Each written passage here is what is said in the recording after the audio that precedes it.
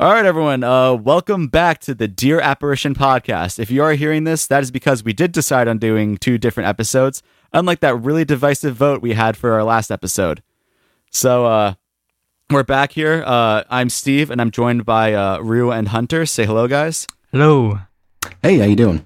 And we are also joined back by the wonderful and luscious Gavin Castleton. Gavin, how are you doing?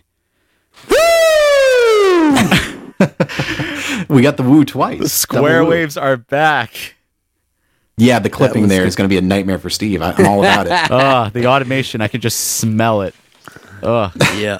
And it smells mighty tasty. Anyway, so we're back. Add some reverb. Oh my god. We're back to this episode. I'm going to reverb the hell out of it. We have the last episode we were a bit more broad about this. We decided, hey, let's talk to Gavin about his personal music, kind of what he got into, how he got introduced to the band.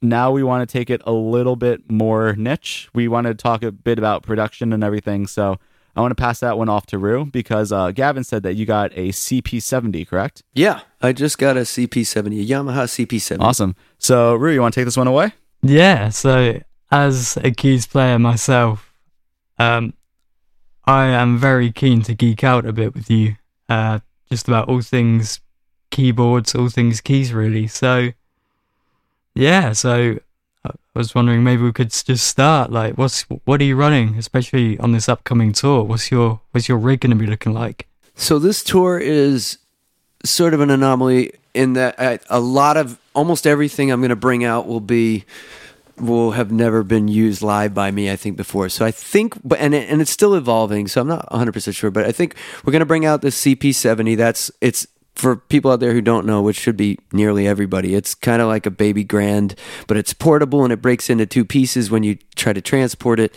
And it was played by everyone from Steely Dan to D'Angelo, and I think Prince, and a bunch of artists have used it. Casey used a CP80, I believe, which is the upright piano version from Yamaha on the Color Spectrum show, I think. 60, I think. Oh, maybe. Yeah, maybe so. I wasn't there for that, but I remember that. And this is sort of the grand piano version. So I'm bringing that.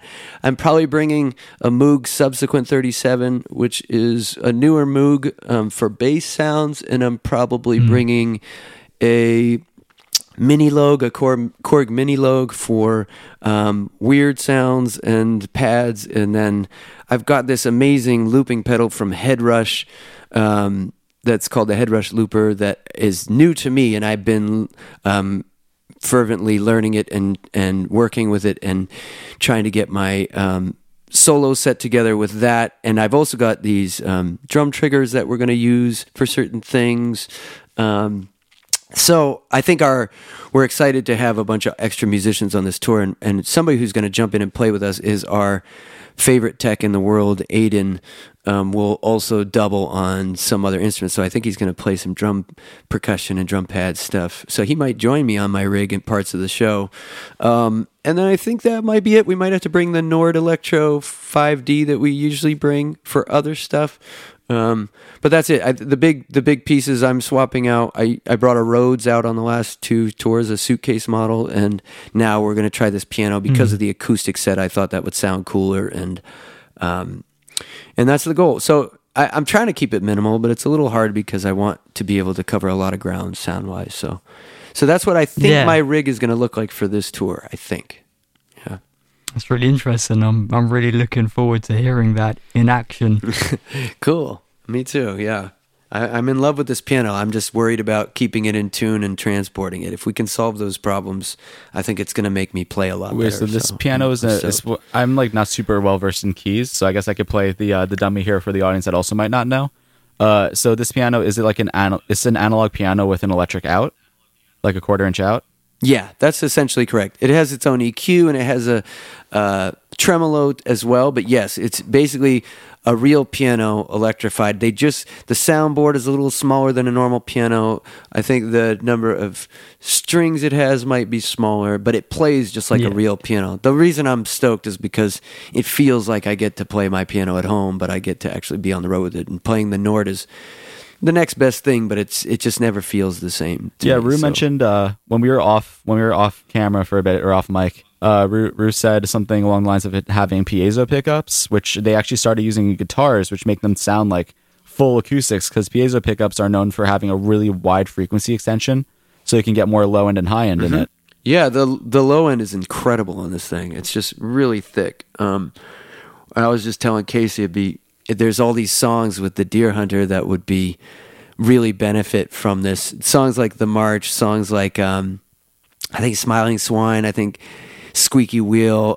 These songs where I kind of pound, or I might pound a low note, or sound particularly amazing on this piano. So I was saying we might want to think about including those songs in the mix, just because of this keyboard. It doesn't. So it's not MIDI, right? It's like you said, it's just like an electrified piano.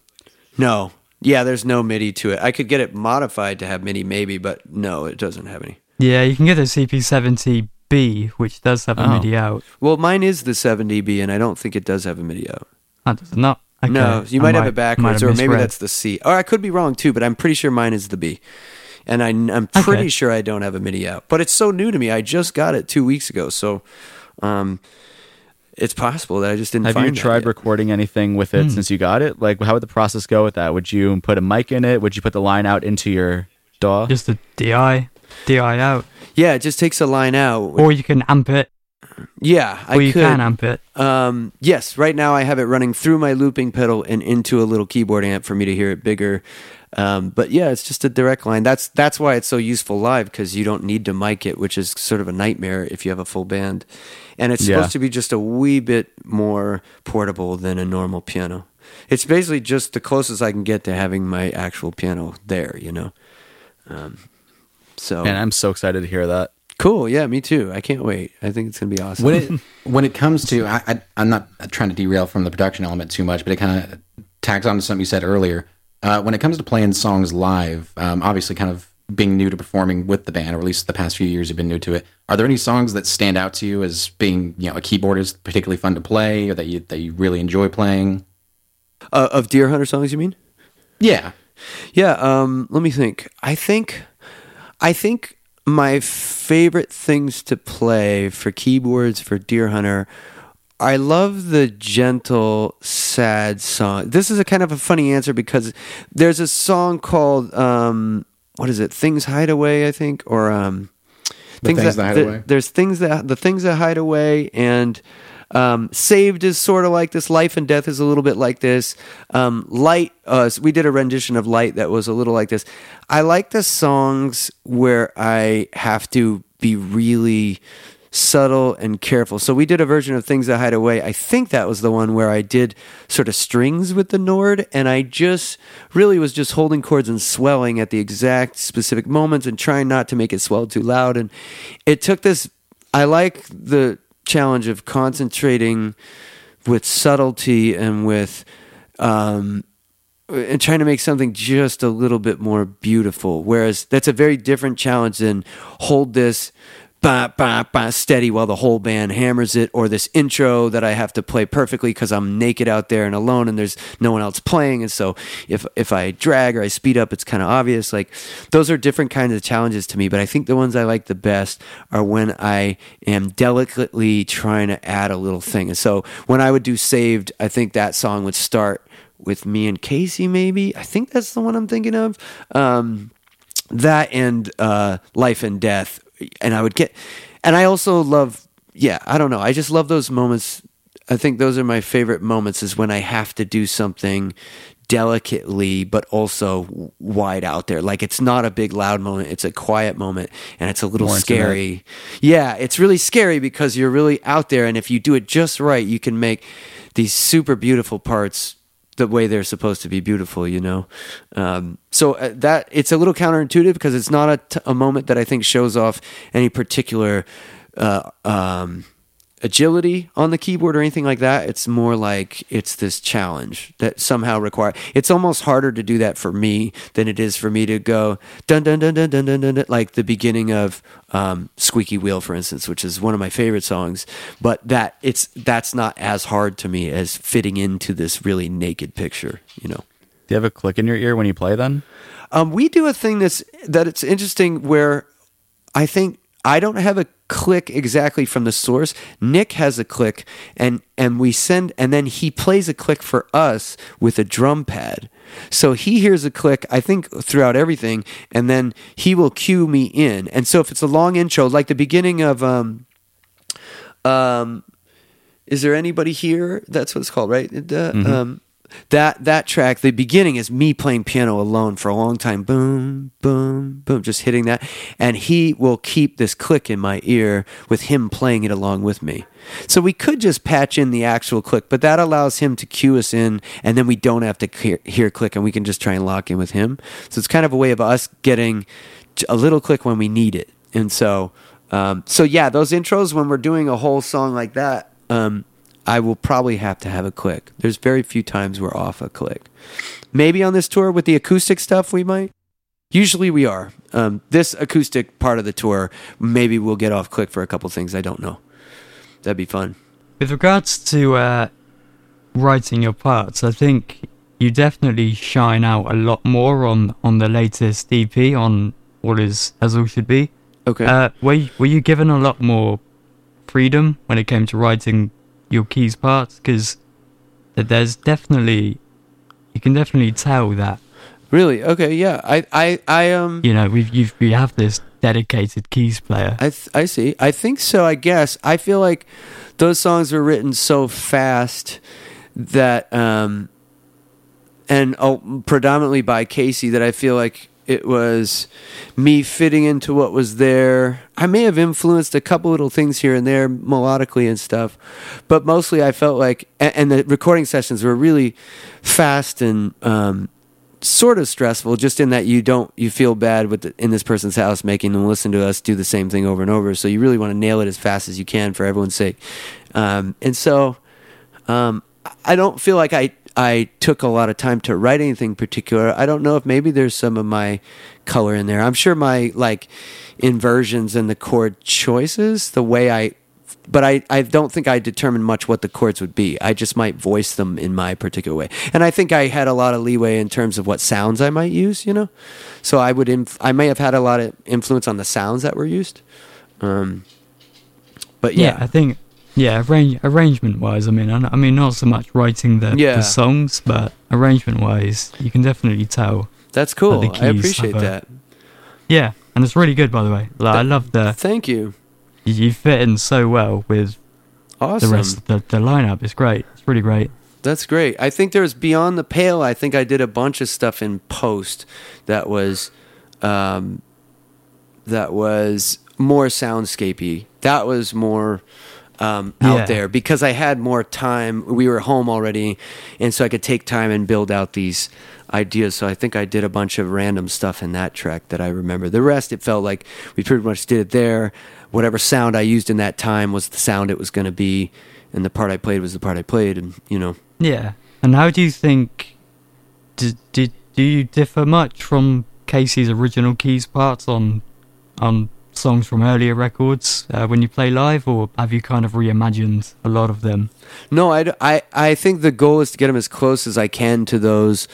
If there's any little nuances that I would do more naturally as a keyboardist, then I might do that, but I don't make efforts to rearrange them much. I'm mostly trying to figure out what was played. And a lot of times there's 2 or 3 parts at least, so I might prioritize and figure out what I can do and what I can't do.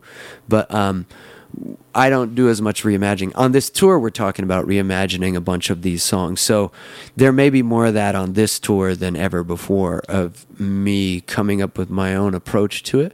But in general, any song that's been recorded up till now, Act 5, is me trying to learn the part that's on there. And if it's not exact, that's just me screwing up. We're having fun. Yeah, we're having fun. I mean, stuff will evolve over tour, so sure, by the end of the tour, I might play stuff a little bit different, but I'm not going to substitute a chord or something, I'm not going to change the progressions in any way, or maybe I might switch a sound here or there. It just depends on how iconic it is. Like the Bittersweets 4, I'm not going to change from that accordion piano sound to like a Rhodes or something. That would seem weird to everybody, you know? Maybe some more air horns. Yeah, yeah. Cue the air horn.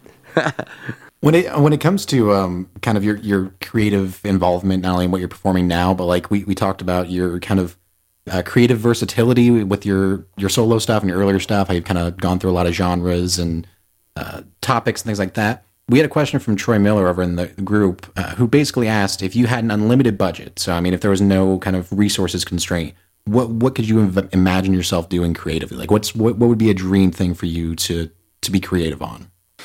I would be stoked. I think in general, I'm a little mad at myself that I haven't thrown more time in my life to exploring virtual reality programming. Not quite programming, but the production of that medium is particularly of interest to me. 3D soundscape? Yeah, but it's not even music. Like, I think in general, I wish I was in a less explored medium. I very much, music is like what I know and what I've done, but I very much wish I was exploring a medium that was brand new, and that's the closest thing to that seems like it will catch on enough that you could be in the forefront of it, and there's still so much unexplored territory there.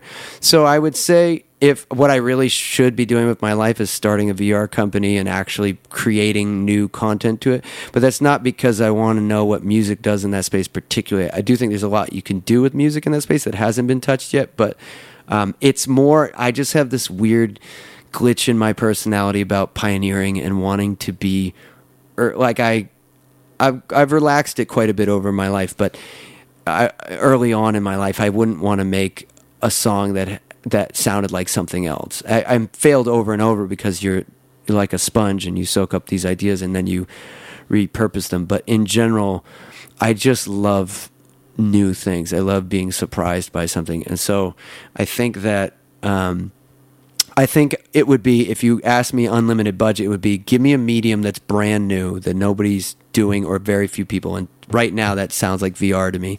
And then go explore that area and break rules, or there are no rules there yet. That's why I would want to do it.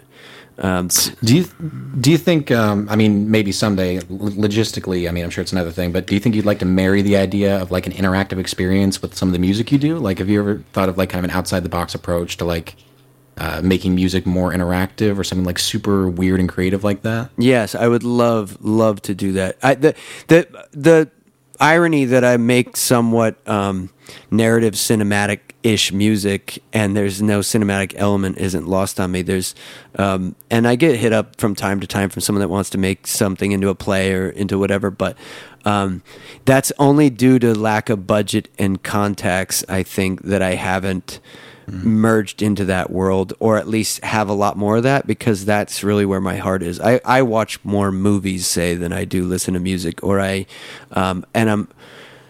just stoked about that. What you could do with music in that setting, interactive or otherwise, is just way more interesting to me than writing my 1,000th breakup song or whatever.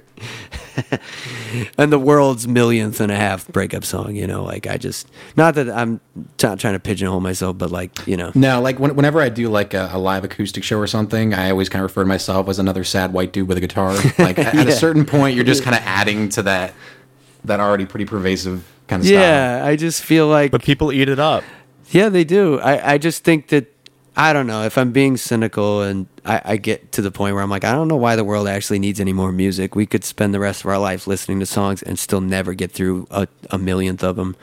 And I get, and that's just the snarky side of me wanting to be in some medium that's new, and I don't have to worry about where I got this from or if anyone else explored it. I just know it's wide open. So I don't know why that's about me, and I don't even think that's like the right way to be or the wrong way. I just know that about myself.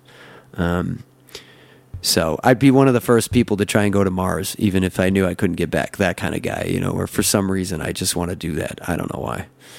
Yeah, I thought a while back they were doing like some sort of lottery system for people to go to Mars. I don't know whatever happened to that. I applied. I didn't get in.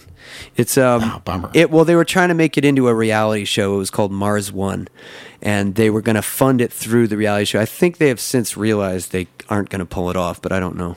Jesus. Well, Well, we're launching a crowdfunding. Get me to Mars. A crowdfunding campaign right now to get Gavin Castleton to Mars. Please contribute. That'd be great. It'd be the end of my career. Like you'd hear a track every 10 years with the distance or something, and then by then it would be even more out of touch. That'd be amazing. We're gonna make it happen. Definitely, Craig, get on that. Thank you. Anyway, Rue, did you want to? Is there some more technical stuff you want to dig into? Because, like I said, it's all Greek to me, and I'm sure the keyboard stuff is super in depth. I think we've touched on a lot of it, really. I think, I don't think we should go too geeky, just for fear of listeners, not knowing what we're talking about. Yeah. Well, I did have one question for the budding musician. Since Gavin, you've been touring pretty much your whole life from what it seems, for 2 decades now. I guess so. 96-ish. Yeah. Yeah, so you've been doing that for a while, as well as making music. Do you have any recommendations that not the try every day kind of thing, but something genuine that you would recommend to someone who would first start out touring or first starting out trying to become a serious musician or anything? Yeah, that's a great question. I think number one, there's probably a lot, but I think that in understanding the difference as soon as you can between practice and intentional practice, it will make the difference between you succeeding and not. That if you are, and what I mean by that is if you're a person that just puts in 2 hours a day, you won't get as far at whatever you're practicing as you will if you put in 20 minutes of concentrated practice. So as an example, if I'm practicing drums, I can sit down and put on an album and play along with it for an hour, or I can recognize that my left hand doesn't like to hit on the same beat as my right foot. So I need to just make my body do that for 20 minutes until it allows me to do it. That's intentional practice. Really focused practice is the difference between getting good at something and just using a lot of your time getting okay at something. So it takes a person that doesn't shy away from challenge or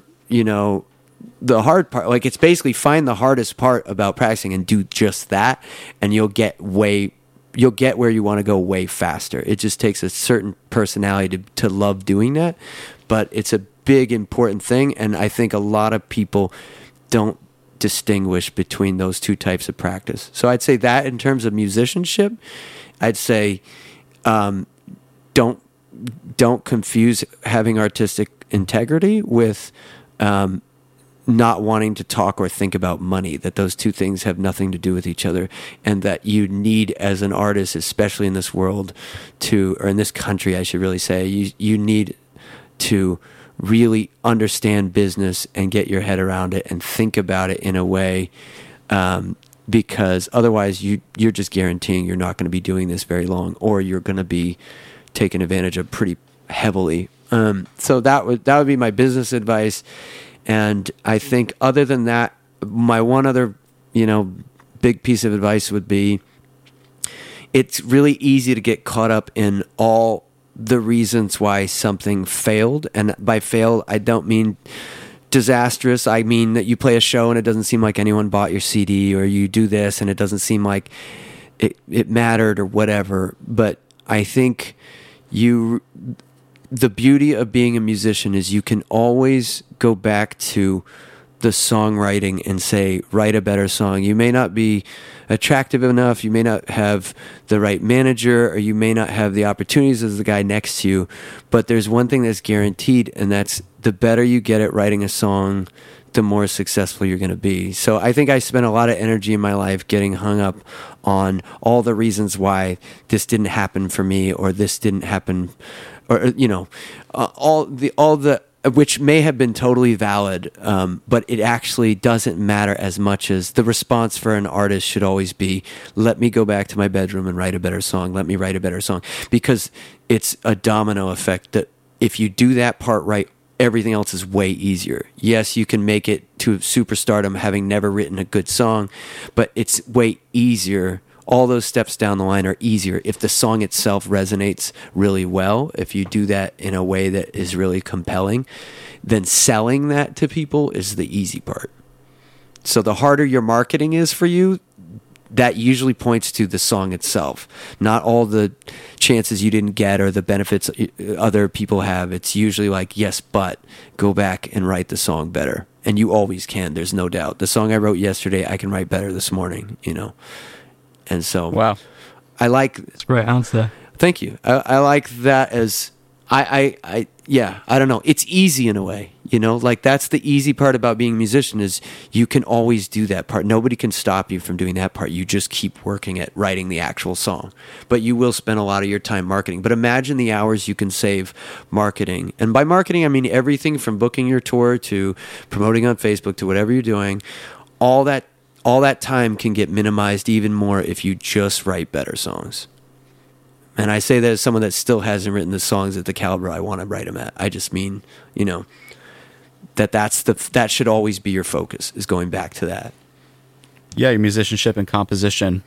Yeah. It's like, yeah, and even like one thing I've learned too is if you can do a bunch of different styles, like let's say, for example, if you're a guitarist, if you can shred like a madman, but the song doesn't call for it, hold it back. It's like, music's kind of like a joke, If you tell a joke and it works for 2 seconds, don't make it a minute. Sure. Yeah, totally. That's great advice. But yeah, I don't know. That's the way I see it. Because like bouncing what you were saying, it's like it makes sense with the intentional practice. The difference between like a beginner and an expert is that an expert has failed more times than the beginner's ever tried. Yeah, that's a good one. That's like a meme. That's a really good meme. Put that in front of a picture of a forest, and I will totally reshare it. but that's a key thing. And with the intentional practice, that's like, yeah, you, even with the shows and all that stuff, if you fail one of those things, just keep at it. Yeah. Focus, not only keep at it, focus on that. Like that's the thing you need to work on. It's really easy to jam along with the record because that's fun. Practice isn't all about fun. It should be find your pain point, find your blind spot and do that. And the more you just do that, the faster you'll get to where you want to go. Yeah. Well, speaking of kind of inspiration for new musicians, and before the show, we talked a little bit about Hobo Johnson. We both kind of talked about our perspectives there. Are there any artists these days that maybe aren't even as well known that you've really kind of gravitated toward? Like you enjoy what they're doing creatively, or you like they're putting themselves out there? Like, I guess what are you listening to these days that kind of keeps you involved in what's going on outside of what you're doing? Yeah, I could do that. I'll even break them into buckets. So I would say, for songwriters, for like people that are just writing songs that blow my mind, I would think Jeffrey Martin is a Portland artist that I love his songs. Ethan Gruska is from Bell Brigade. I love his music. Courtney Marie Andrews is an artist that I have toured with and sang on one of my records once, and I love her songwriting. Emily King. Joanna Newsom's phenomenal lyricist. Blake Mills, phenomenal writer. Leslie Feist, I love. Gabriel Kahan, Kahane, is probably one of the greatest composers in America right now, and phenomenal performer and funny guy. Very unknown outside of that circle. It's like older people seem to know him, but he's incredible. And he's not like an old guy by any means, but I think he does all these amazing projects that will be, he'll write these musicals and he'll do these projects about specific areas. A little like Sufjan Stevens where he might pick a town and do a thing about it or something, but he's just he's really funny guy. So I would definitely recommend him for songwriting. I'd say for rock music, my friends Rare Futures are one of my favorite rock bands playing out there a lot. Buke and Gase is a killer band, a duo that's doing really innovative things. Mr. Barrington is a band that I don't think is together anymore, but does super innovative things with MIDI and rhythm and certain things they're doing. They have one of my favorite drummers in that band. Bent Knee, as everybody on this board knows, I'm sure, is a phenomenal band. Oh my God, that new single. Yeah, they're killing it. And Kneebody and Nate Wood's band 4 are pretty phenomenal for jazz kind of stuff, along with like the Snarky Puppy guys and that kind of thing. And of course, Mr. Bungle. That would be rock. And then for electronica and R&B, so those are kind of the corners of music I might get into lately. I would say my favorite electronica R&B kind of producers and artists might be Sohn is an artist that me and Rob Parr from the Deer Hunter love and listen to religiously. Sohn, like the band that sounds like Tool, that one? I don't think they sound like Tool, so probably not SOEN? No, SOHN. And he's a producer from Nordic country. I can't remember where, and he's just phenomenal. Daniel Caesar is a great new singer. Cesar, I guess, is a R&B singer that I love. James Blake is just killing it in production and voice and songwriting. Lido, Jordan Reiki, Sunlux, Flying Lotus, Hot Sugar. These are all like electronica acts that have sort of an R&B tinge to them. Phil Boudreau is an awesome musician and artist. Anomaly, killer keyboardist with sick rhythm ideas. And Jai Paul is do you know Jai Paul, Rue? He must be out there, right? I think he's British. You know, it rings a bell now that you say it. He's a big underground artist out there whose record didn't quite drop, but it got leaked, and it was really interesting and just groovy and amazing. I love his stuff. But I don't think he's done anything for a while, or at least not that I've been able to find. But I like his music too. So yeah, and I have a close friend of mine, the singer from Groove is Small, put out an electronic project. He's one of my favorite musicians in the world, and his project's called Bell, Bell, and it's on Spotify. And I think I just listened to that because I'm doing this challenge where I listen to as many new albums as possible. Oh, good. Like which 100 by the way, albums the list is like 5 million albums that I'm barely chipping my teeth on. But I think that was one of the ones I listened to. Cool. So I think I might have helped mix some of it, or maybe I just gave him mix notes. I can't remember, but he's one of my oldest friends, literally my oldest friend alive, and also just one of the most talented, creative people. He also does a lot of the artwork for my merch and other stuff like that. But I'm not just saying that because he's my friend. I just love what he comes up with musically. And so, but it's an instrumental record. That's one you put on while you're working, and it just like, it's such a neat colors on that record. I should promote Red Poison, actually give a shout out to Red Poison. That's my, I was going to bring up Red Poison actually. Yeah. It's like my stepdaughter's rock band that I'm very big fan of and also forced to produce. And I'm dropping a new, EP, a Red Poison EP in a couple of weeks. So it's awesome. Nice. Yeah. No, I actually was listening to some of that in prep for this too, because I remember you doing some stuff on like Reddit about it a little while ago. Like you had kind of a post on Reddit that was going pretty well. I went and listened to it. It's actually it's pretty cool. I mean, it doesn't seem like one of those little gimmicky type of things. Like it actually sounds pretty good. It's weirdly appealing to me. It's one of the few. That and like Ibu Gogo are two projects I've done where I actually am like, I'm a fan of this. It's pretty weird to both do it and be a fan, but I actually, it touches me in these certain ways. Her naivety and the innocence of what she says, and it's an interesting production challenge. She'll just come in and kind of sing nonsense, and I'll track it all, and then I'll cut it all into phrasings and things to make it into. How old is she? She's 6 now, but most of those recordings are from when she was 4 and 5. Wow, that is. Yeah. I mean, that's really cool that you're kind of involving her in the music process like that. I mean, that's someone that's definitely gonna try to be creative when they're older. I mean, I imagine so. I hope so. Yeah, I thought it's really funny. She thinks she's a celebrity because everyone she meets, which is just her parents' friends, all know about it. So they'll say, yeah, and they'll sing her songs to her. And I asked her once, so how many people do you think have heard this? And she goes, at least 1 million. I mean, I don't know. Like she was just convinced. To be fair, though, she is in a certain sense famous because some random guy on the internet's talking about her right now, and no one's ever heard of me. So she's already more famous than I am. Yeah, that's true. She's probably more famous than I am. She's definitely doing well. But yeah, we've got 5 songs that are just about wrapped up, and I'll just put that out soon. And the neat thing about that is it'll be on Bandcamp, and it'll be to donate to her college fund if you buy it. So the whole goal with that was to give her more of an education fund. That's awesome. Fund moving forward. Yeah, so it's sort of a charity project in a way. But yeah, that's about it for my list of recommendations. I would think that off the top of my head, like what I can think of, those are kind of things I'm in. I mean, I'm feeling Lizzo a lot right now. Oh my god, that new Lizzo album is amazing. Yeah, it's insane. It's so like good. It's one of my favorite of the years. Like, I went into it completely blind because it was on like I said, I'm doing that challenge where I listen to as much new music as possible. Yeah, it's literally every time he hears it, every time someone says an album name that came out this year, he has to add it to the list. So I make it intentional to tell him the worst albums that I've heard all year and make him add it right on. So they're on the list. It's been fun, but a little exhausting. But I put on Lizzo a couple weeks ago, and I didn't even know what to expect, and it was just really, really great. I mean, a lot of it's a incredible. fusion of like old styles and new. Like it's kind of classic contemporary in that sense. Like it's really, really good.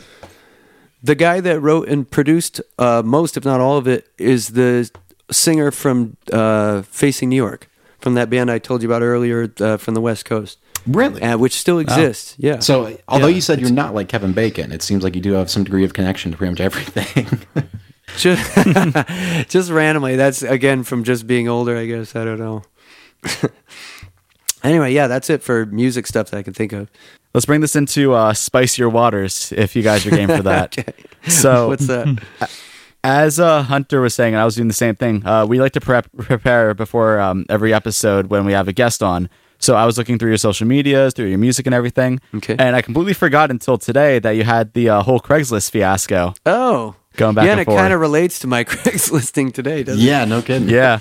So would you care to talk about that? Give some behind the scenes of it? Because it's a pretty wild ride. For anyone who doesn't know about that, go over to Gavin Castleton's Instagram, and he has a whole story, and I was eagerly awaiting each installment, figuring out what was happening.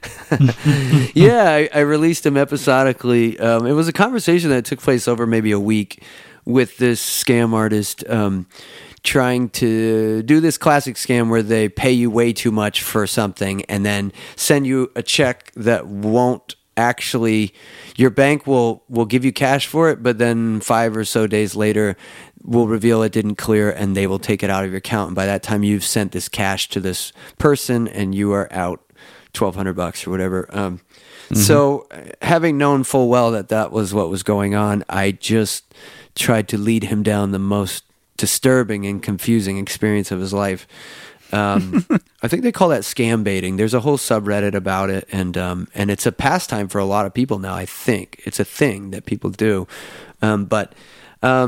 yeah. I mean, I won't spoil it. It's kind of funny to me, or at least I got as much or more enjoyment out of doing it than probably anybody reading it. It's one of those, I had so much fun with it. It's where I amused myself with some of the ideas in it. There's also a season 2 of that will be eventually released. It's been really hard to get that guy engaged again, given how the season finale went down. But, Sure. Yeah. But I do intend to release a season 2 at some point soon. I really enjoyed doing it. It just gave me something every day that made me laugh. That was like, but. Yeah, I don't know. I would like to know more about that guy and what his life was like. Yeah, I almost got scammed, or someone tried to scam me once on Facebook, and I decided to go a different approach with it and just basically call him out on the bullshit immediately.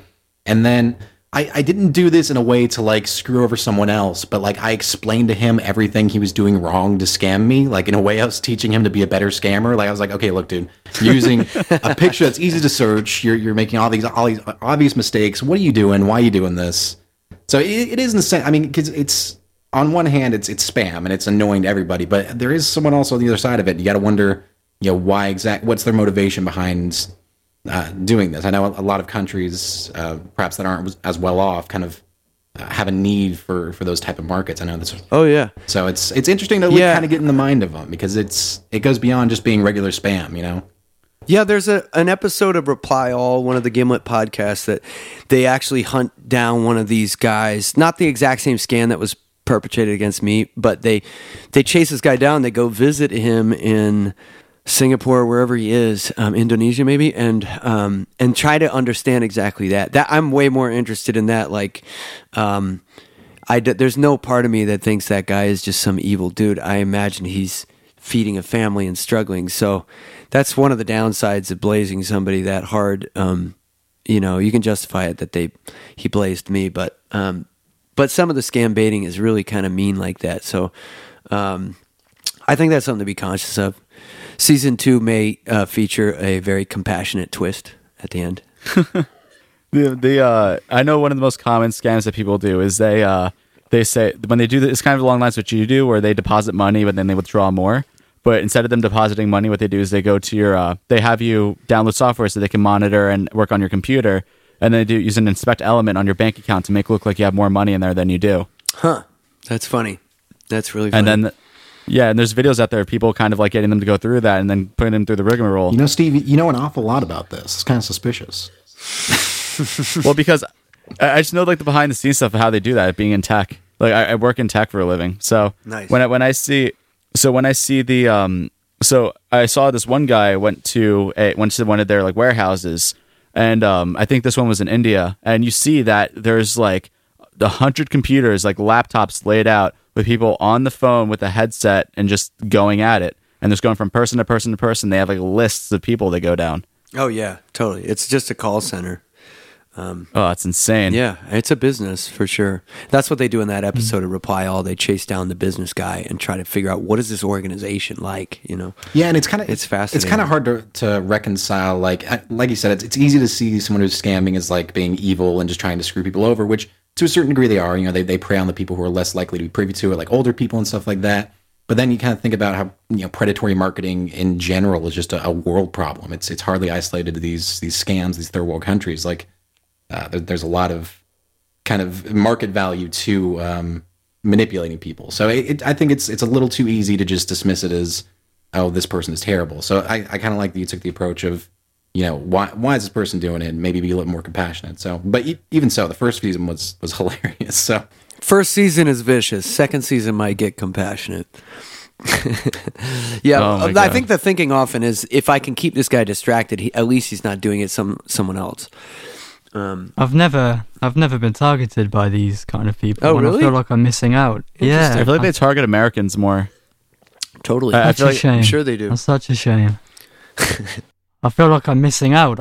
I want someone to try, you know? Well, because like a lot of scams, like one of the most famous ones is like someone calling you from like saying they're from the IRS, even though the IRS would never call you, like ever. And like Yeah, one time totally. they called a lawyer who works within that realm and with the IRS. Huh. So he had to go back and forth with them. That's like a lot of what it is. Yeah. And it's really frustrating because I get those like every other week now. well, kind of. Yeah, I've never got a call like that or anything. I'm jealous in a way. I think Gav's over there working on scamming you himself. So, well, kind of piggybacking off of the season one of that. I think what stands out to a lot of people who've interacted with you is that you do have a great sense of humor. Like it's very easy to laugh with you, and I think we've all had a blast just talking to you here. You talked earlier about how you're kind of into film and stuff. Do you have like particular comedy movies that you think kind of encapsulate your sense of humor, or you know, when it comes to like media that's not music, what are you drawn to as far as that kind of stuff? Sure, yeah.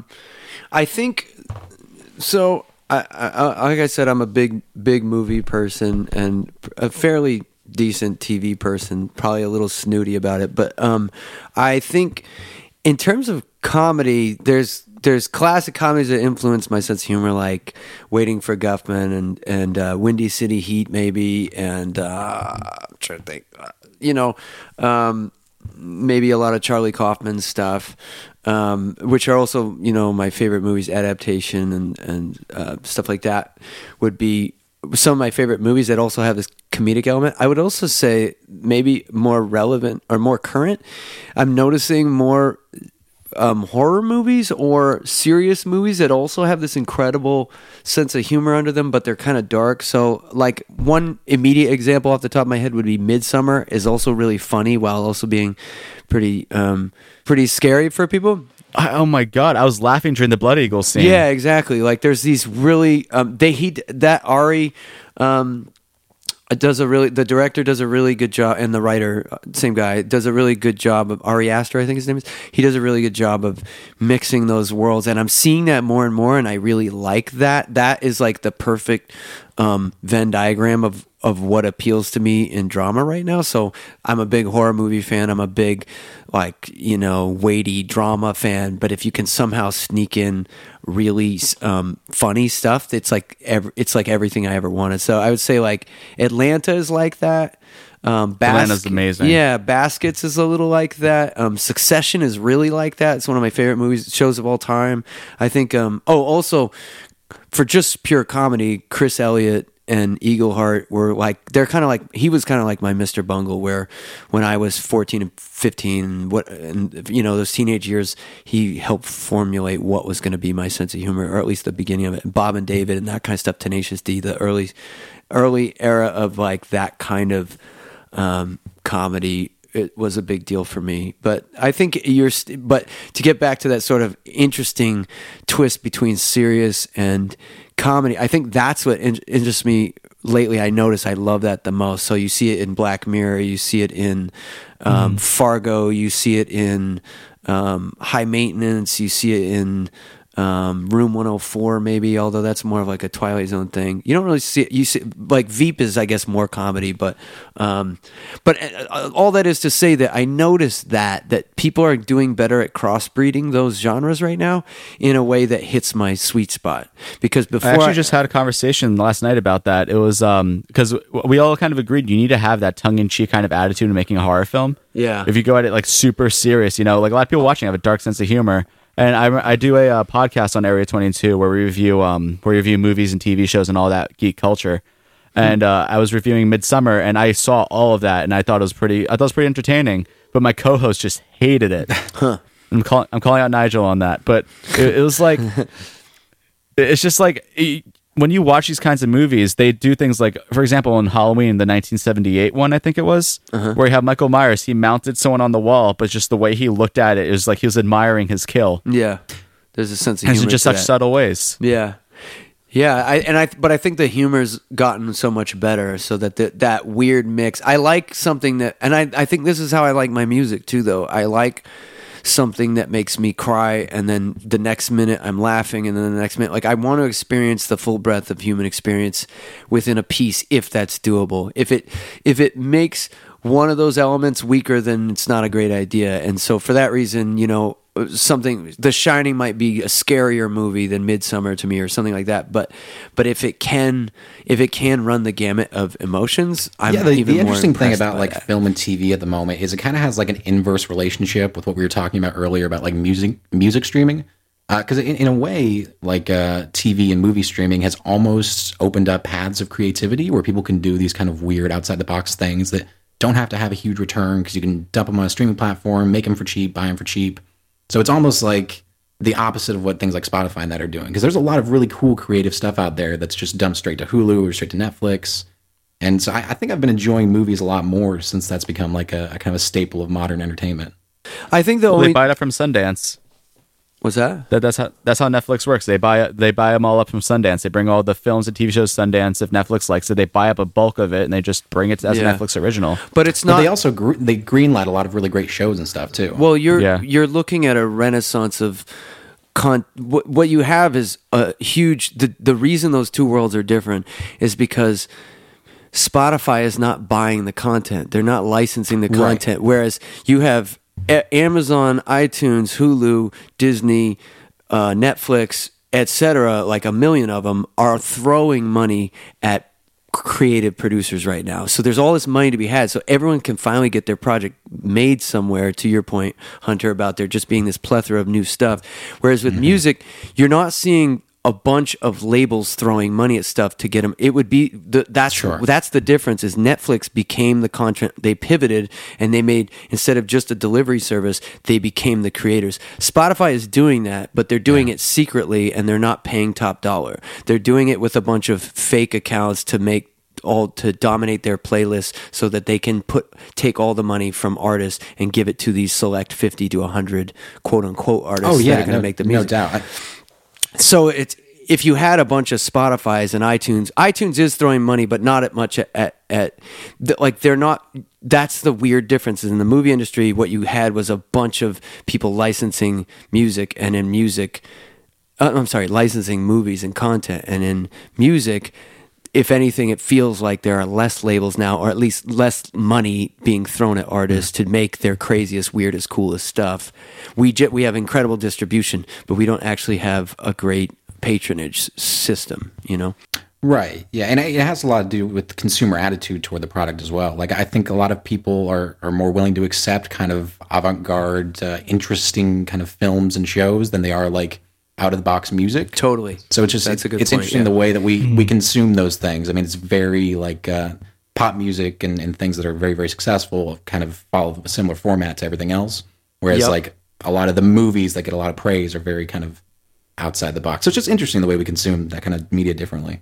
I was also just thinking, when you said that, I was thinking there's also this phenomenon of playlist dominating in radio originally, and you kind of get that with movies, but it was the menu was the strict menu was usually what theaters could fit and would be willing to play, and now there isn't that. So I was thinking also, when you have this wide spattering of musical creativity, the stuff rise because we're so playlist centric now and top listing centric around music. You notice we're not as much obsessed with that with movies, that like you don't log on to Netflix and they're giving you a list of the top 100 movies right now. Maybe you are, but not that I've seen. But like, in a way, I think that all that rises to the super poppy generic stuff rises to the top because music cultures also seems centered around lists and top lists, whereas movies, yes, there are top lists, but the actual platforms you view them on aren't as much around that. Like, they don't seem as centered around it. So maybe that also makes room for a wider variety of the types of things that are happening. But it's still really homogenized. I mean, I don't give movies any huge credit for being all that creative. You are still watching the same exact story told the same way over and over and over. It's only the anomalies that I'm interested in for myself. Like, those are the movies that are going to stand out to me now because I'm really tired of that story. Yeah, I kind of wish that we could approach music with a similar attitude. Kind of album listeners versus song listeners. I think, like you were mentioning, I don't think it's really an attention span issue. I think it's just more of a people want to pack as much variety and attractiveness into something as possible. Whereas, I mean, certain albums, whether they're conceptual or not, kind of tell a sonic story. Like, I mean, even if they don't have a story to them, it's interesting to see the way that you do a track list. You know, how it rises and flows, and kind of how the songs move into each other. And it seems like with movies, we're a lot more, or movies and TV shows in general, we're a lot more obsessed with going from beginning to end, whereas music, we chop it up so much that makes it so easily digestible that it can't really fall into this, I guess, creative medium that you have with like TVs and movies. Yeah, I wonder if that makes me think about how it'd be interesting to see if movies just started doing the exact same list-centric kind of delivery and obsession if they were just 3 minutes long. Like, part of me wonders if it's just also that if you give me the top 100 movies, I really am going to watch the top one and two, but it's not the same as going through the top 50 songs from your region on Spotify or whatever you're going to do with their list, because people don't just go through lists of movies. It's a one-off experience. With songs, you are always queuing up more than one song. So the consumption rate is much higher with music. I wonder if movies were more bite-sized, if we would find they tended towards lists and that kind of thing. At that point, maybe it would be a playlist centric culture if they were something like Black Mirror, because you mentioned Black Mirror, and obviously you're a fan because you sampled Black Mirror, and I think was it Waterboarding, the song? Yes. Yeah, good, Hunter. Thank you. I told you I listened to it. Yeah, that's awesome. But yeah, you did that really good monologue there. Moving on. Sorry, I don't mean to. I want to get my point about Black Mirror out. I think Black Mirror kind of does that as well. Where, I mean, each episode's kind of like a movie. I mean, they're a short film in a certain sense, but they're much more small and bite-sized. So and that's been doing very successful. So yeah, that's true. But it's still not. It's still, you still might do it. I mean, TV is the bite-sized version of movies, but it's still not like. And so TV's, I don't know, might be a little more playlisty. But just in general, I'm just thinking, you don't. Maybe that's a reason why it's not as much. It's not delivered the same way music is. And all that is to say, the only comment I'm trying to make about listing and top lists and all this and playlist is about how it makes this homogenized, the most popular music rise to the top instead of potentially the most creative, or instead of whatever else might be your ranking system. Is that may be a reason why music doesn't feel as exploratory as movies right now? Maybe. Steve, I didn't mean to cut you off. Were you wanting to throw something in there? I know you have like a theory about the cream cheese you talk about. No, I was just yeah. So I think I mentioned it. I don't know if it was on the air or off the air. Episode where I work with Mark. No, where I work with Mark from Twisted Sister with Area 22 Productions. And whenever I have a new mix that I finish or I show it to him, we have something that we refer to as the cream cheese, which is an industry term, I guess, from like when Twisted Sister was doing the big tours and everything, where essentially you need your music to reach a core demographic that is like the general audience, you know? Like Bring Me the Horizon's a good example. They started off as a deathcore band, went pop to achieve the cream cheese, right? And Twisted Sister did the same thing, starting off more as like a more niche punk rock band and then going out to like the more broader anthemic sound that they are now. So that makes sense. that's what Hunter's referring to. No, but what I was asking was with the Black Mirror thing, did you have to go out and like get the rights to samples for that, or was it just? No, I didn't. At the time, Black Mirror wasn't over in America yet, and I didn't really realize it was gonna be. I just loved it, and I wanted to put it in something, so I just did it. And I think it got kicked off of YouTube at one point because of that, or something like. I kind of just let it do what it was going to do, and if it got removed, it got removed. That album, Blessed, has a bunch of uncleared stuff that I just, that was kind of part of the idea to me, was to just use more egregious sampling. I think inspired a little bit by Frank Ocean's Nostalgia album, where he just jacked the entire Hotel California and sang over it and put it out.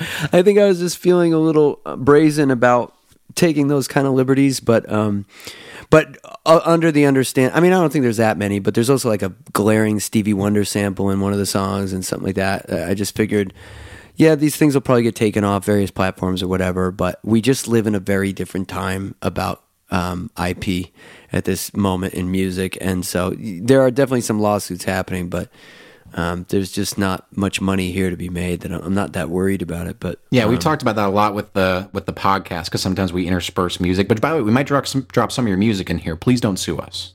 Just getting that out of the way.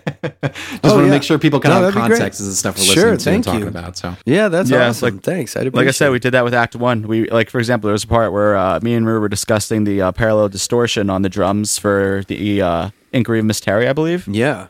And we just put that sample of the drums in so people can know, even if they're not like into production, they can hear what we're talking about. Totally. Mm-hmm. I think that's critical. And I think you have license to do that in podcasts to a certain degree. I think you're allowed. There's a law that says you can do something. Well, no, like as long as it's a certain amount and you're using it to explain something, I think you're allowed to. I can't remember. It's transformative purposes under fair use, kind of. I know it's in radio, it's very different. In radio, you can play like 30 seconds of like Family Guy and not have an issue. Huh. But like if you're doing like a podcast, they can still get up in arms about it. And if you're playing just like, let's say 30 seconds of the song, even if it's contextual, fair use isn't what it kind of used to be. Okay. Like legitimately, people attack you and say, "Oh, we could say this is fair use," and we're like, we don't care. But obviously, I mean, fair use is important, because I mean, something like what you did with sampling Black Mirror. I mean, obviously, what you did isn't going to be any sort of market replacement for the original source material. Like, no one's going to listen to your song instead of watching the episode. It might even have the opposite effect, where they try to figure out where that came from. Yeah. So I mean, when it comes to fair use, it's important to be able to pay kind of homage to these things you enjoy and that artistically kind of tie into what you're doing, and do it in a way that doesn't have a direct market competition. Yeah. I guess I wish I had hit up Charlie Brooker and asked him, maybe through Twitter or something, and just on the off chance he would say, yeah, go ahead, I don't care. I don't really know. I probably should have done that. That actor's been doing great work, though. I mean, he did Get Out. Get Out. He's phenomenal. Oh my God, that was great. So good. That's funny too, because he was so unknown at that time in America. Yeah, that monologue he did, I think probably opened a lot of doors for him, because it was a really, really great. The monologues are tough to do. I mean, especially it seemed at least close to a continuous take, and it's very difficult to capture the emotion when it's just you, not playing off of anything, and so it really showed his kind of strength as an actor. Yeah, they talk about it in Charlie Brooker's Black Mirror book. They go through each episode and they talk about how he did that in the tryout, and that's how they knew they wanted him, and they were just blown away by how he performed it, mostly ad-libbed or something. I can't quite remember, but I remember them talking about that particular speech and how it impressed them, what he was able to do with it. It was kind of neat. And that's why it obviously impacted me. I mean, I love that. That's my favorite episode in that season because of that moment and just the general aesthetic of that episode. But anyway. What'd you think of Bandersnatch? Yeah. I was just thinking that, like, back when you were saying what would you, Hunter, I think you were asking about what would you get into if you had anything, and I was talking about VR a little.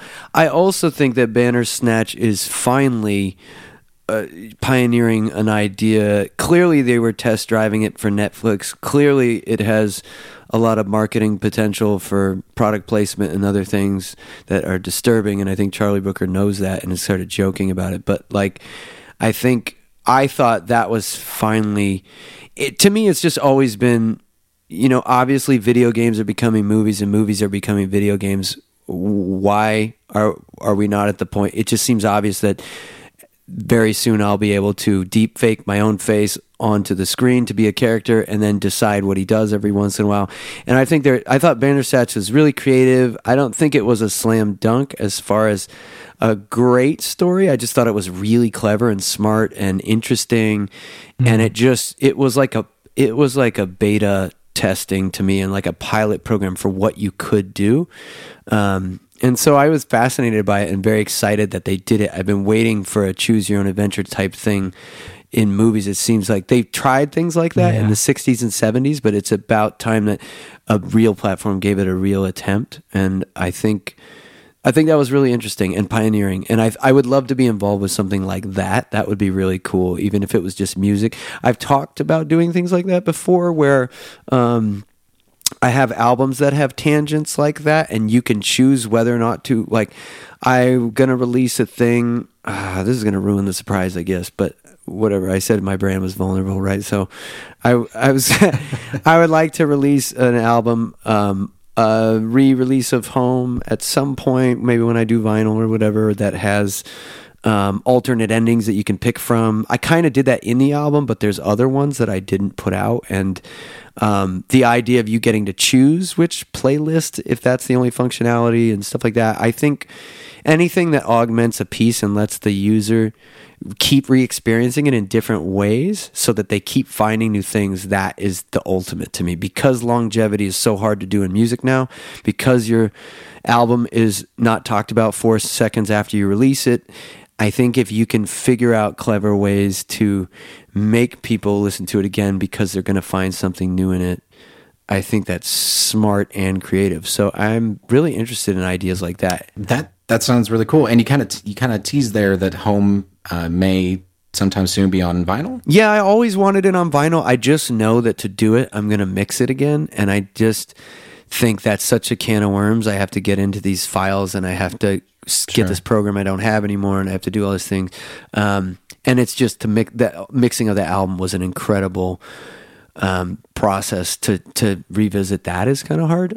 So I don't know when that'll happen. I just know of all my records, that's the one I would want on vinyl. I do think I'm going to try and get Bullet Lever Key on vinyl for this tour, if I'm lucky, and maybe one other album, maybe Blessed on vinyl for this tour, which will be my first real vinyl for solo stuff.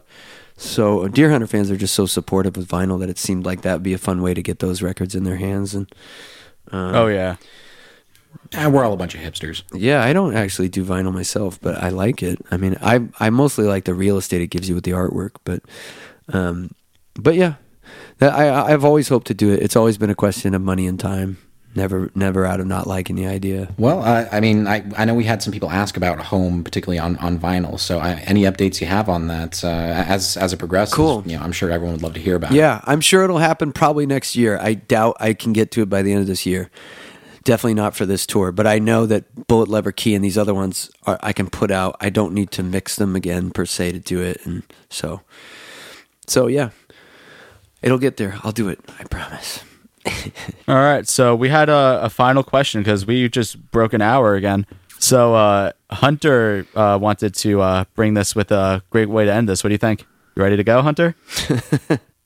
Yeah, absolutely. And I know I just talked about it a second ago, but I honestly don't remember what the question was. Oh, yeah, it was about okay, so Gavin and I were talking a little bit before the podcast about he kind of, cut his teeth on getting into the podcast game at one point. He wanted to do like a bad tour stories type thing. Oh, yeah. And I was wondering if you had any bad tour stories of your own, because, I mean, it's someone who's kind of done as much as you have. I'm sure you have one or two. Yeah, let me think. I won't. Off the top of my head, I will tell you one funny tour story. This probably is not the worst thing that ever happened, but it's a little funny to me. I do remember this one time I was on tour with these friends, Eclectic Collective, they were called at the time. They're now called Bad Rabbits. They're a band called Bad Rabbits, one of my favorite. They named themselves after you, didn't they? Yeah, they did. They're old friends of mine, and I wrote and produced some of the songs for their new record. I think their latest EP. They're a great, really good live band, really amazing band, and awesome dudes. And we were on tour. This is back in 2005, and I do remember we were in an RV, And I remember this guy, and we were. It was a rough tour financially, as all tours of those couple of years were. Not horrible, but we didn't have a lot of money, so we weren't doing hotels or anything like that. And we were in the South. Maybe we were in South Carolina, and we went to. We did the show, and as would happen occasionally, this guy says, "You guys got to come to my house. I will put you up tonight. I am going to feed you a feast. I'm a chef for my day job. You're not going to believe this. I'll blow your minds, blah, blah, blah, blah, blah." And this guy's stoked and probably very drunk. And so we agreed, and we said, okay, cool. Can we plug in the RV outside your house? Oh, yeah, totally, no problem. So we follow him after the show back to his house. He tells us first we need to stop off at 7-Eleven, and so we go, okay, sure. We stop at 7-Eleven. He comes out of there with 2 bags, and he comes out and he goes, "Check this out, guys." And he's got, I'm not lying about this, 2 bags full of ramen and Spam. And everyone in the band, and he's really stoked about it, and everyone in the band is just kind of like, okay, that's probably not for us. He just needs to stop because he's a chef, and he was bragging, right?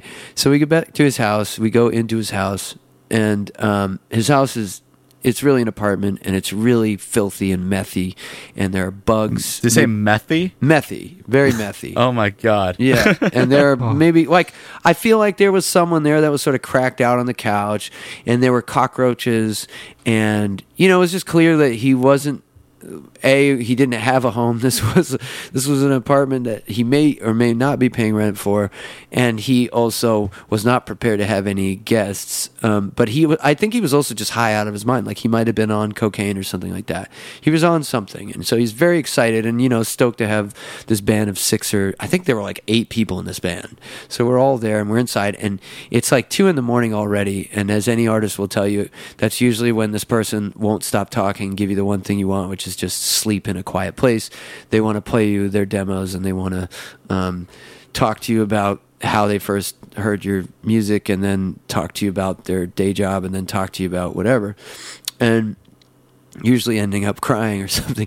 And so we're all kind of chilling in this house, and there's nowhere to sit. I remember that too. There's one couch, and there's 9 of us or something. So we're kind of sitting on the floor with the cockroaches, and this guy's like, "Check this out, I'm going to make you guys this feast." He's really bragging a lot, and he goes in and he starts to cook the ramen and telling us how we don't realize it, but Spam and ramen is actually really good. And meanwhile, just like everyone's getting increasingly depressed about the situation and realizing that we've been tricked in a sense, and this is not the amazing feast that we definitely needed in that moment. So I excused myself eventually. I wasn't comfortable being around, I think, some of the drugs that were going on. I feel like that guy was doing cocaine with someone else or something. Like, not the band that I was with, but I just wasn't comfortable around those situations a lot. And they seem to happen a lot in the South for some reason. And so I was like, I'm just going to sleep in the RV. No big deal. I'll be out there, guys. And it was really hot because we were in the South and it was the summer. And I went out and slept in the RV, and I actually fell asleep and was just like, okay, whatever. And this is before cell phones, I think. I don't think, maybe we had a cell phone, but weren't really texting and stuff like that. Anyway, I wake up to everyone running into the van. It's probably 5 a.m, and they're all yelling and crazed and getting into the van. It's like this really abrupt wake up where all of a sudden everyone's clearly trying to get in the van and get out of there.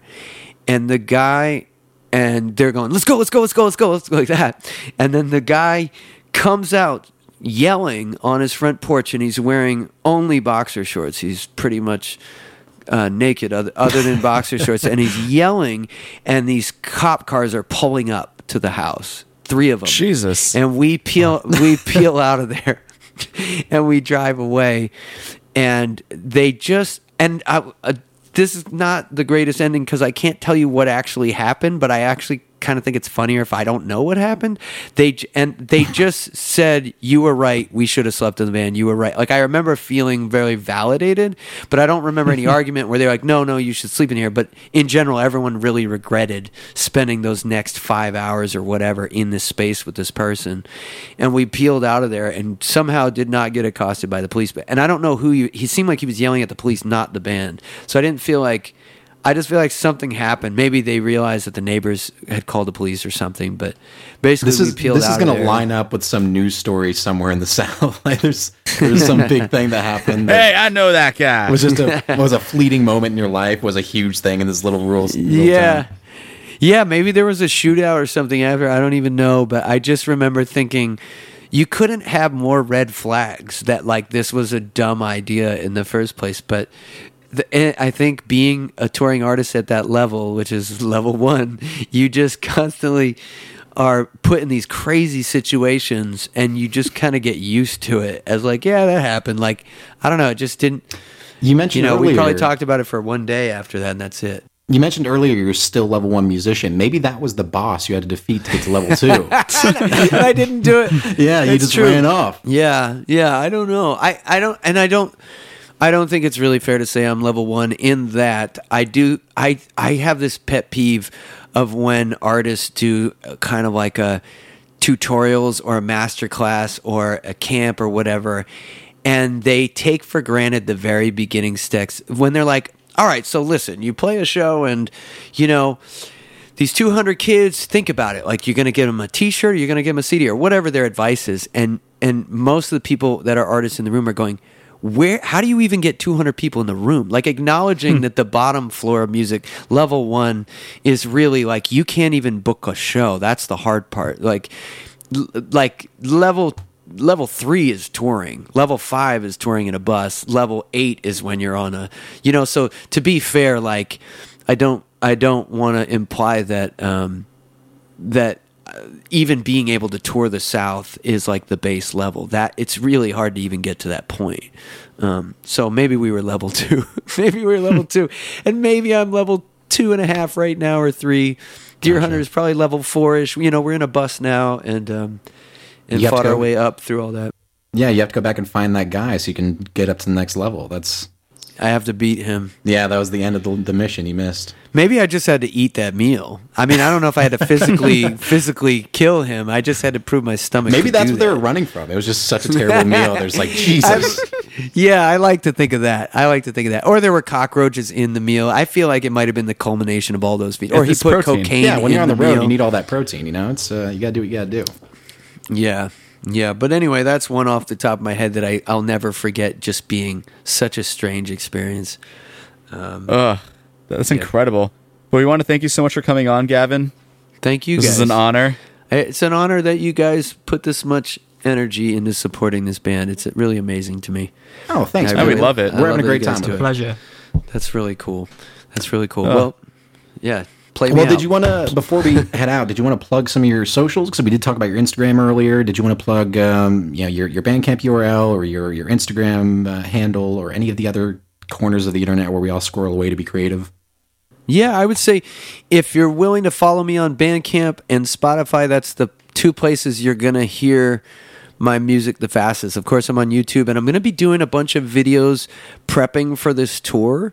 So I grabbed the Deer Hunter GoPros that we use on tour sometimes, and I will be documenting some of the process. Rue, this might be of interest to you. I'm going to be documenting some of the process of building out the set the way I'm going to do it, and some of the gear, and experimenting with these pedals and stuff.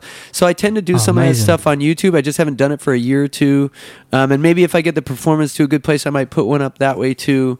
But so YouTube is a good place to see some live footage of previous looping projects I've done, and a little bit of live footage of what I've done. But I think in general, I love it if people will follow my Bandcamp, because then they'll really know when I put a new album up if they want to download it. And obviously Spotify will tell you too, and all those things really help me a lot. Like, I'm totally stoked if anyone will subscribe in those levels. Sure. Other things like Twitter, I just use to talk nonsense. It's not really a real platform to me, and Facebook is sort of similar to me. And I think Instagram, I also like to do mini projects on there. So I'm going to release this EP of 5 very aggressive raps about, actually, Steve, this might appeal to you. They're about tech industry work that I do. So they're 5 bite-sized things that I'll put on Instagram over the next month. That won't be the only place they'll show up, but like that's where I'll probably premiere it, these little videos of them. So that's not a bad place too. I'm just not much of a photo person, but I like it as a quick platform and staying in touch with friends and stuff. So yeah, I'd be honored if anyone would follow me on those platforms. That means the world to me. It'd be Gavin Castleton. It'd be where you find it. I don't have any crazy. Yeah, I don't have to do the Google real Gavel- TDH. I say Castle. Just Google Gavin Castleton and click all the links just until you Please run out of also pages. Google Gazzle Castle. Yes, Google Castleton. I've been doing this too long. My tongue's giving out.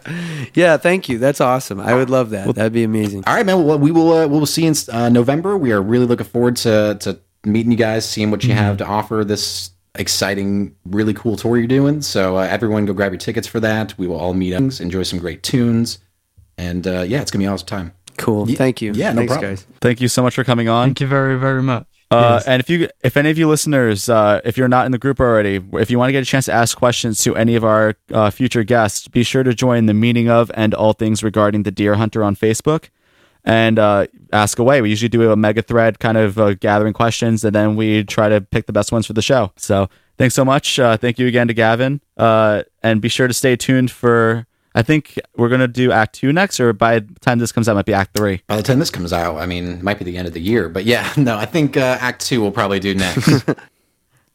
So yeah, I'm looking forward to that. That'll be a really, really fun one. So yeah, follow Area 22 Productions on Facebook, on all over the place. Follow Deer Operation Podcast all over the place. We're going to continue to do fun things, hopefully branch out to interviewing some other artists within kind of the progressive rock or indie scene. So we're looking forward to doing some more stuff like that. So if you like what we do, feel free to follow us, and we will keep doing it as long as we have the passion for it, which is probably going to be for a while. So. And be sure to stay tuned, because right now we're going to play a song at Gavin Castleton's request. It's called Smash That Baby, Eat That Baby. Thank you so much, and have a great rest of your day. See you guys. Ha! Bet you thought you had enough of me. No, that air horn is back, and so am I. Anyway, Gavin sent us a message from the future saying that he would like to let you guys know about this discount that you might already know about as of the time you are hearing this. But if you go to gavincastleton.bandcamp.com/merch, you will get a pre-order discount of 20 to 30% off of his very first vinyls, which includes 2 concept records, a bullet, a lever, a key, and travel light. So be sure to head over there. Gavin paid out of pocket for these, and this will definitely help him out on tour. So thank you so much for hearing me out and considering it. And here we go, right back to the content. Smash that baby.